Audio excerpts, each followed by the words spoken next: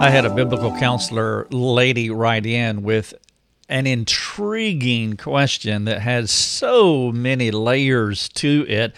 I'm going to share with you the full question of what she asked. I'll just give you the part of it now. I'll introduce the podcast, and then I'll give you the rest of what she asked. But this is so good because this is a struggle that is applicable to all of us who want things. We have desires that we want. They don't happen. We struggle with them. Sometimes we over-guilt ourselves because they won't go away. And so let me read to you what she asked, and then again, we'll get more into it in just a moment. But she says, how do I see Christ as so glorious that meeting my own needs fade? How do I help someone else put their needs in perspective? In my big hurts, I have tried meditating on Christ and His presence. It does help. But there are moments where the sadness descends and there doesn't seem that I can do much about it, but let it pass. Am I wrong? Will you help me understand this tension? Isn't that an awesome question? A series of questions. Now, what I have done, I have flattened this out because there are names that she mentions, and so I won't mention her name, and I won't mention the folks that she is referencing. And so I wanted to flatten it out because that's not really the point anyway. The point is what she is asking, and I trust this will be beneficial to you. Welcome to the Life Over Coffee podcast. This is episode 230, the title of the podcast, and also the show notes. Everything that I'm going to share with you is written out for you, and because it's that important. I want you to listen to what I have to say, but I'm sure some of you will want to slow it down a little bit and read it. And so all that I'm going to share with you is written out, and I would love for you to read episode 230. Here's the title: When the Integrationist and the Biblical Counselor Are Right. Isn't that a spiffy title? Because here's the problem. The person is reading the work of an integrationist, and it's compelling. And I'm going to go ahead and tell you up front, she's right. The integrationist is right on that point.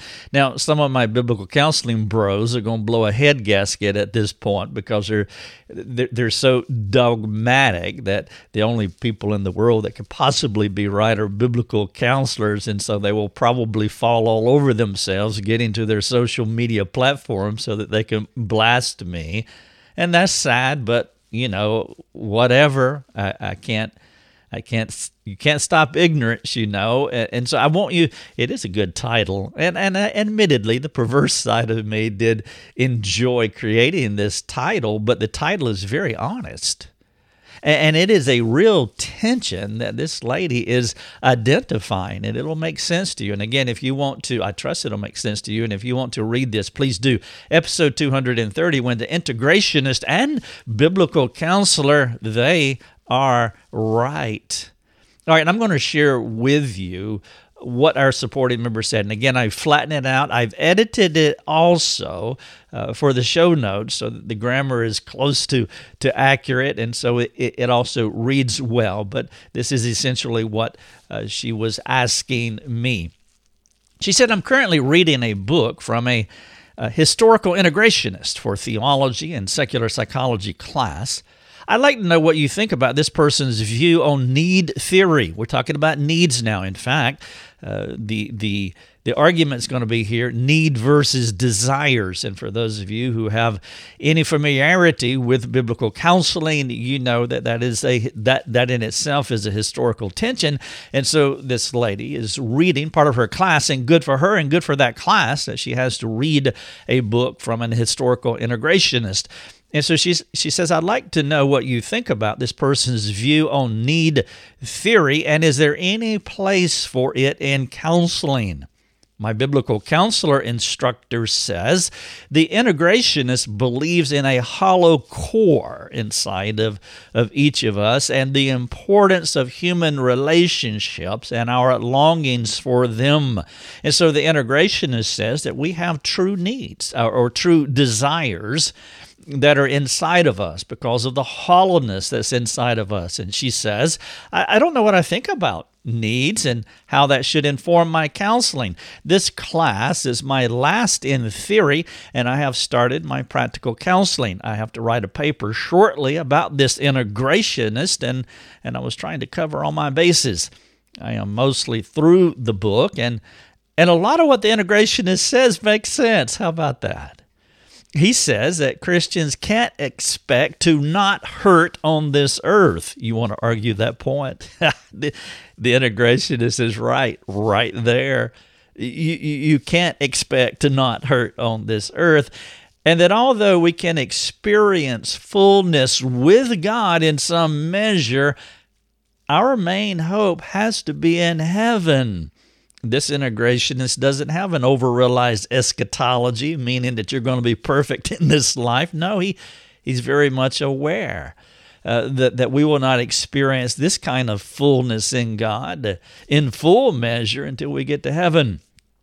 The lady continues to write, my biblical counselor says, the answer is first to allow God to break our selfish desires and to teach us what it means to fear Him alone. That is also correct.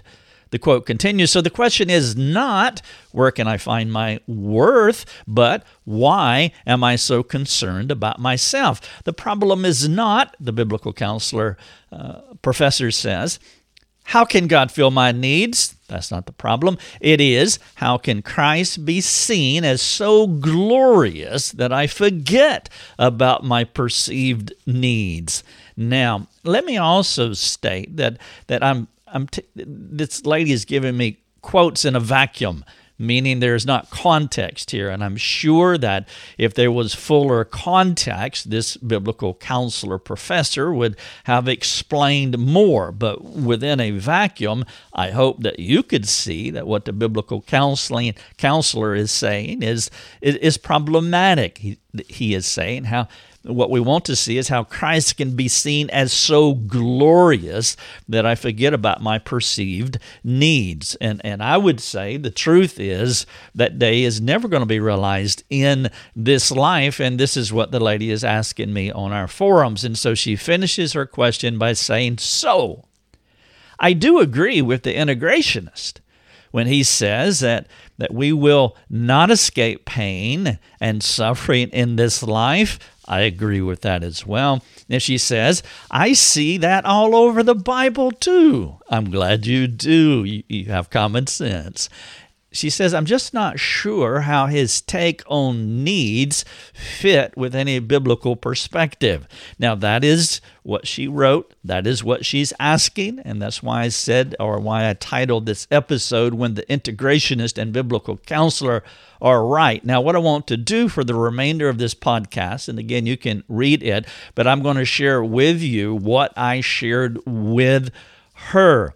Now, part of the problem here is that when you try to fit dogmatism into a tight box and you exclude every human being who doesn't agree lockstep within your box, you're going to have problems and you're going to have tension. And so I appreciate this lady's humility that she has enough self-awareness and enough biblical awareness to realize there's something here that I've got to interact with. And fortunately, her insecurities, her fear of man, the peer pressure, because biblical counselors, many of them do live in a lot of fear of man. Many of them struggle with this legalism because they are afraid to think outside of the accepted norms. But this lady is exploring that, and I appreciate that. And so my first point to her is to guard against dogmatism. And so I say to her that your question is complicated, and it most certainly is, but only so if a person tries to make your biblical counselor professor's quote as the only right answer. His quote is correct in theory, but not in real life, as a standalone only option without caveat or engagement because of the diversity that we see in human complexity and suffering. He's giving a theoretical answer in a classroom. But where she is struggling is she is thinking also outside of the classroom, to where there are some things that we desire, and to put them on the shelf and to pretend that they aren't real, it can complicate your life and it can twist up your soul. It's like saying, for example, that medication is not the answer for a person struggling with fear. Let's say that the med assessment is correct, for the sake of this podcast, that medication is not the right answer for a person struggling with fear. All right, let's just say that's correct with no footnote, no caveat, no exception. But does that fit real life? And if you have an absolute no medication for a person struggling with fear, with no caveat, no footnote, no exception, does that fit in real life? And that's where this lady is struggling. In theory, maybe I could sign off on that, but does it fit in real life? And so part of the problem is the faith conundrum, meaning what a person believes, meaning what your counselee believes about medication. That your counselee who believes medication is good for fear with no exceptions, that's a faith conundrum, meaning the person believes that medication is the answer for what is wrong with them, and they will balk at any suggestion that they are misbelieving. Now, if you've counseled a lot, you've run into this. And that's where you want to guard against dogmatism, and thus what you have to do in practice. We're not in the classroom anymore. We're in real life, let's say in a counseling office. And you come in with your dogmatism that medication is out for all answers, all solutions, without caring for the soul. Now, what you have to do is you have to walk them back to a better worldview on thinking about problems. And part of that answer is what your biblical counselor said. There must be more to it than that. There must be more to it than just having a dogmatic response. Another example of this idea of real life versus theory is the mother with a gay child who could beat herself up because Christ is not all my all in this moment, because I don't want my child to be this way. This is my desire, and this desire is controlling me, and I know that Christ should be my all in all.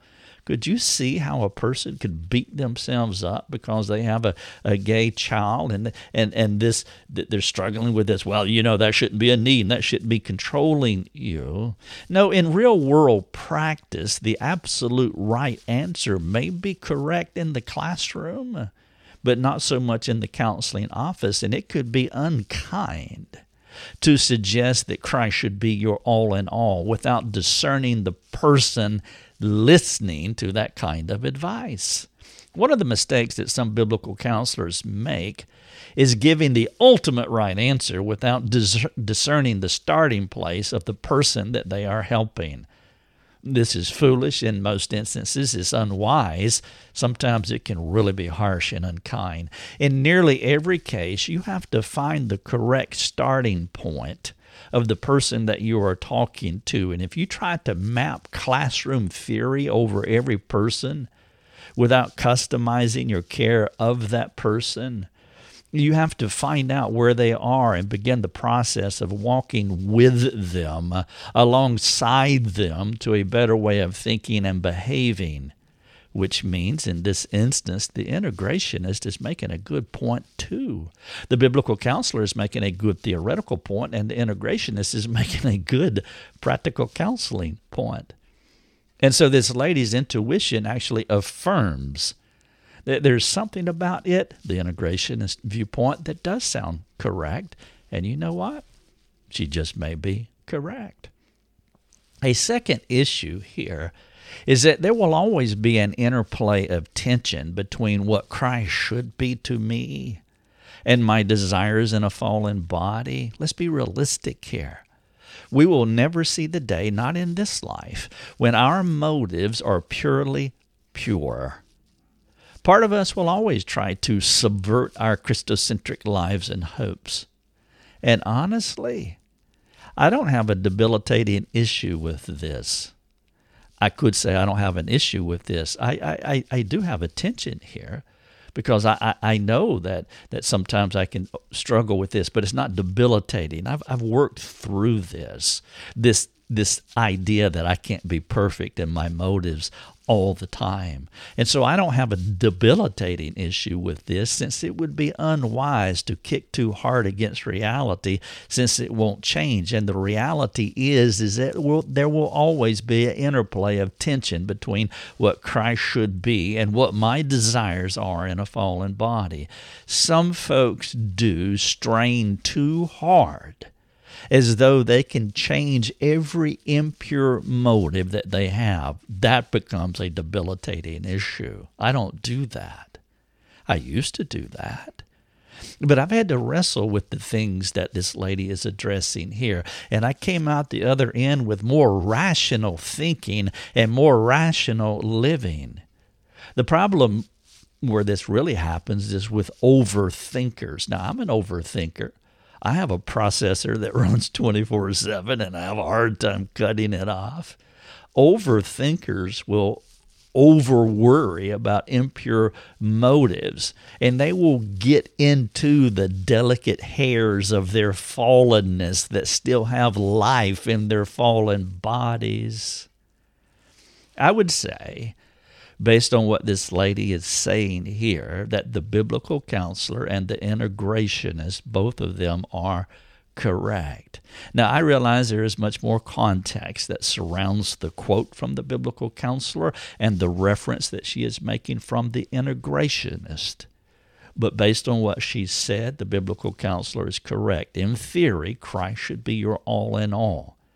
The integrationist is correct that there are desires or needs, or however you want to, in whatever semantical take you want to go with that they are in us because we are fallen people. My point is that our desires for godly children, our desire, let's say you're a parent and you have a desire for a godly child. Let's say you have a desire for a purer life. Let's say that you have a desire to be free from all fear and any other thing that you dislike about yourself, any other thing that you dislike about your friends, any other thing that you dislike about this world. All of those things, to some degree, are going to be with you forever in this life. Now, the goal is for us, what we want to do is we want to shrink these desires over time. But you have to realize that there will be a residue of fallenness. And that residue of fallenness inside of you, it will follow you into the ground. And so for me, it's not about getting rid of every single desire, impure motive that I possibly can. That's overthinking, and that's getting into a granular level of your soul that will put you in bondage. No, a better way to think about that is about priorities, as in 1A and 1B. What is 1A and what is 1B? The question I am asking is whether or not Christ is preeminent in your heart. That's 1A. That reality must be the most dominant. And I'm asking if my desires, or if your desires, have more power over you than your hope in Christ. That's really where you want to land on this. It's about priorities, not about trying to vanquish and defeat every impure motive you ever had and ever will have. Honestly, that's foolish. It's about priorities. What is most dominant in your life? Is Christ most preeminent in your heart? You don't want to overthink impure motives, as in thinking that you will get rid of them. But are they in check? Does Christ mean more to you? You have to come to terms with living in an 18% gray world. That's a photography term. It's somewhere between black and white. Rather than, you're not going to live in an all-white world, and you're not going to live in an all-black world. You're not going to be purely pure, and and God willing, you're not going to be just given over to impure thoughts. What I look for in a person is their hope in Christ. Is their hope in Christ progressing in purity until the day of heaven? The integrationist seems to be suggesting this idea. And that's why I'm saying that the integrationist is correct on this matter. If a person is struggling with fear and is using medication as their faith answer, I may or may not suggest the end goal, which is their need to live in the practical and functioning truth of a sufficiency of Christ worldview. I may or may not mention that to them, at least in the beginning. It would depend on where the individual was with God. It would depend on their starting point. In my more novice days, I have said right from jump, the person on medication, well, you just need to be trusting God. Can you imagine how unkind and harsh that is? And so I would not scold any person for using medication. I need to get to know them. I mean, honestly, minimally, I would rejoice in a person that wants to feel better. I mean, who doesn't want to feel better? I would celebrate with the mother of the gay child who wants her child to walk in holiness. Those are good desires, to feel better, to want your child to walk in holiness. I'm glad both of them have these great desires, and I don't want them to stop desiring them ever. But where I would want to go with them is to help them to mature to where these good desires are not controlling them. I would not teach them that these desires are wrong. The integrationist is correct. We have desires. Because that would be wrong. Honestly, it's bizarre, if not crazy, to teach that do you not want to feel better? Do you not want your child? I mean, you want to vanquish those? Now, with that said, I would say that the biblical counselor and the integrationist are correct based on the quotes that this lady is giving me. But it's a matter of order and priority as to what is most significant. But even with the right priority, I will have days when I weep like a baby because things continue to be the way they are. But here's the thing. If in your heart of hearts that you know that Christ is your all in all, then you're okay. Even if you have a day where your desires are controlling you. If this were happening with anyone, in addition to me, I would weep with that person who is crying. Because I know that that person has their priorities correct, 1A, 1B. Christ is preeminent in their lives, but they are having a bad day. And I know that joy will come back in the morning because they have their priorities correct. They're just having a bad day. But that is not who they are. It is an episode, not a pattern in their life. God gave us desires, and He means them to be good. And He will provide us with the desires of our hearts, the good ones, that is, sometimes, though not always. The Lord does keep His mysterious reasons for not providing all of our desires, but that's okay. He's good still, even if I don't get my desires. But the attempt to defeat all desires, because they are not needs, as we PC people, biblical counseling people like to say, it's wrong-headed, which is why I don't focus too much on them, this weird interplay between needs and desires and how some people talk about them. To desire is a God-given gift. May we never stop wanting and wishing and desiring and hoping and dreaming and imagining.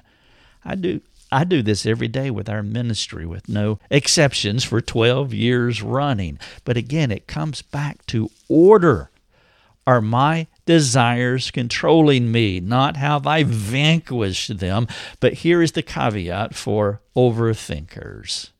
It would be unwise to delve into your good desires thinking you want something for the wrong reason, for impure motives. You may get lost in your head if you are an overthinker. Let me give you an example. And this is the example I use, is my wife coming home and me treating her unkindly when she arrives. Is it a great desire to treat her well? Of course it is. Is it a godly desire? Of course it is. Do I have impure motives? May I be honest? Of course I do. I'm a fallen human. I know that if I'm unkind to her, things will go badly for me, for her, for the children. It will set a tone that I don't want in our home. But if I treat her nicely, I'll have a better day. She'll have a better day. We'll all have a better day, and the dog will be happy. Honestly, I don't get hung up on the granular impurities of my good, bad desires. Again, I'm fallen. But the question is, what is the overarching desire of my life? Which do my heart, my friends, and my family affirm? And it is this, that Christ is my all in all. Now, I have to find rest in this wretched old body until my Christ delivers me to where there will be no more impurity in my imperfect thoughts. Paul talked about it this way in 1 Corinthians. He said, the Lord Jesus Christ will sustain you to the end, guiltless in the day of our Lord Jesus Christ. There's coming a day when we will be guiltless and we will have pure motives. But if you try to eradicate all of them, no, just live in 1A, 1B. Christ is preeminent. And yeah, I live in a fallen body, but I'm not controlled by that. Unfortunately, too many counselors are average in that they are not able to think outside of their training, which binds them to their trainers, and it disconnects them from spirit-illuminated engagement and growth. I've been meditating a lot lately on this idea of original intelligence versus classical intelligence.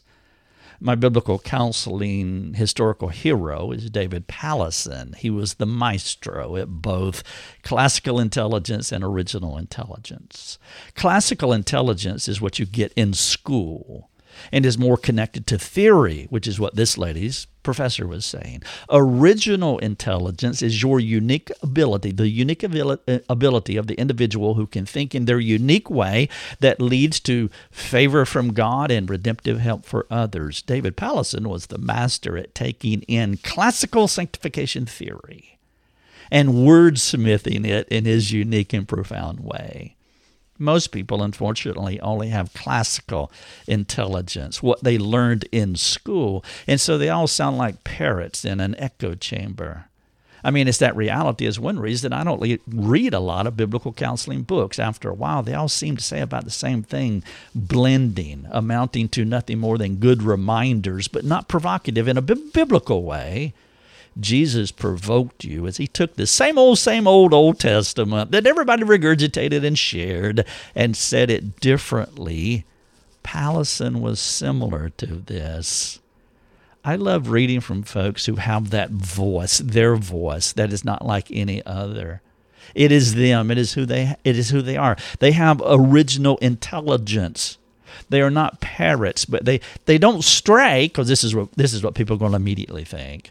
They don't stray outside biblical norms and expectations, yet they communicate in a way that does not sound like the classroom or the last person that they heard. This kind of person also makes the best discipler because he or she knows how to take the broad and deep classical knowledge and contextualize it to the unique person sitting in front of them. Now, this post that this lady has written out, this tension that she's wrestling with between integrationist and a biblical counselor, a classical, intelligent person will immediately dismiss the integrationist as though there's nothing they could possibly say that could ever be correct. This lady's not doing that. She has original intelligence. She can think outside the box, and this will serve her in real life, helping others. As long as original thinkers listen humbly, question humbly, but not so quick to take things at face value, they will continue to grow this unique gift that fits their customized selves. And of course, they live in a community that has the courage and grace to help them stay within biblical parameters. Original thinkers are rare. which is why I miss David Pallison so much. Thank you so much for the episode. I trust this is beneficial. If you want to talk, let me know, and you can jump on our forums, and we would love to serve you. Episode 230. Thanks for listening. You have been listening to Life Over Coffee with Rick Thomas. If you have a question for Rick, you can let him know by sending him a note through his website, rickthomas.net. That's rickthomas.net. Thanks for listening. Enjoy your coffee.